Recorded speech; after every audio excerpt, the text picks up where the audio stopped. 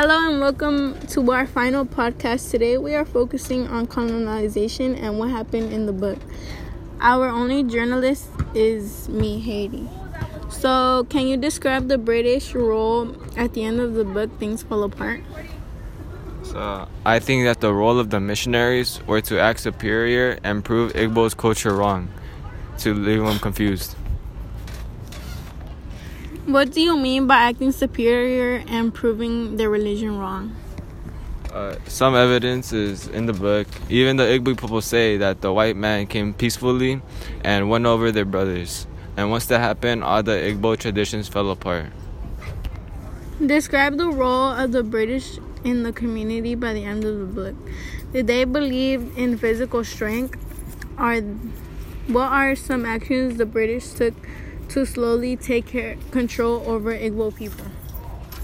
The way of breaking up the community and getting into their heads is by proving their own religion wrong, saying, your gods are not alive, by building and surviving the evil forest. Why did Okonkwo say the white man is very clever? What was he referring to? Well, I think Okonkwo was referring to his peaceful ways of coming to Igbo. And he also patiently waited 7 years to gain their trust. And then that's how he destroyed the community. Okay, and what was the pre-colonial value? The Igbo people used to value the hard work, physical strength, metaphors in their conversation. All of this broke apart with the white man and his ways. What happened that caused it to change?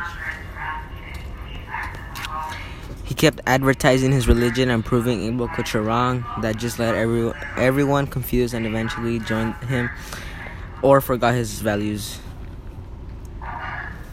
How was the value different or missing from Igbo culture by the end of the book? I would say they switched their culture on how they lived and what they believed. I don't believe on God, or they don't believe on God, and became soft like women. Everything changed. And some closing thoughts, some final thoughts about colonization is about establishing control over an area. Referring back to episode number 1 and the predictions we made, were we correct? I'd say we were correct because we predicted he was going to die. Another question is, what do you want your listeners to leave thinking about? And we decided to put, why did Okonkwo die?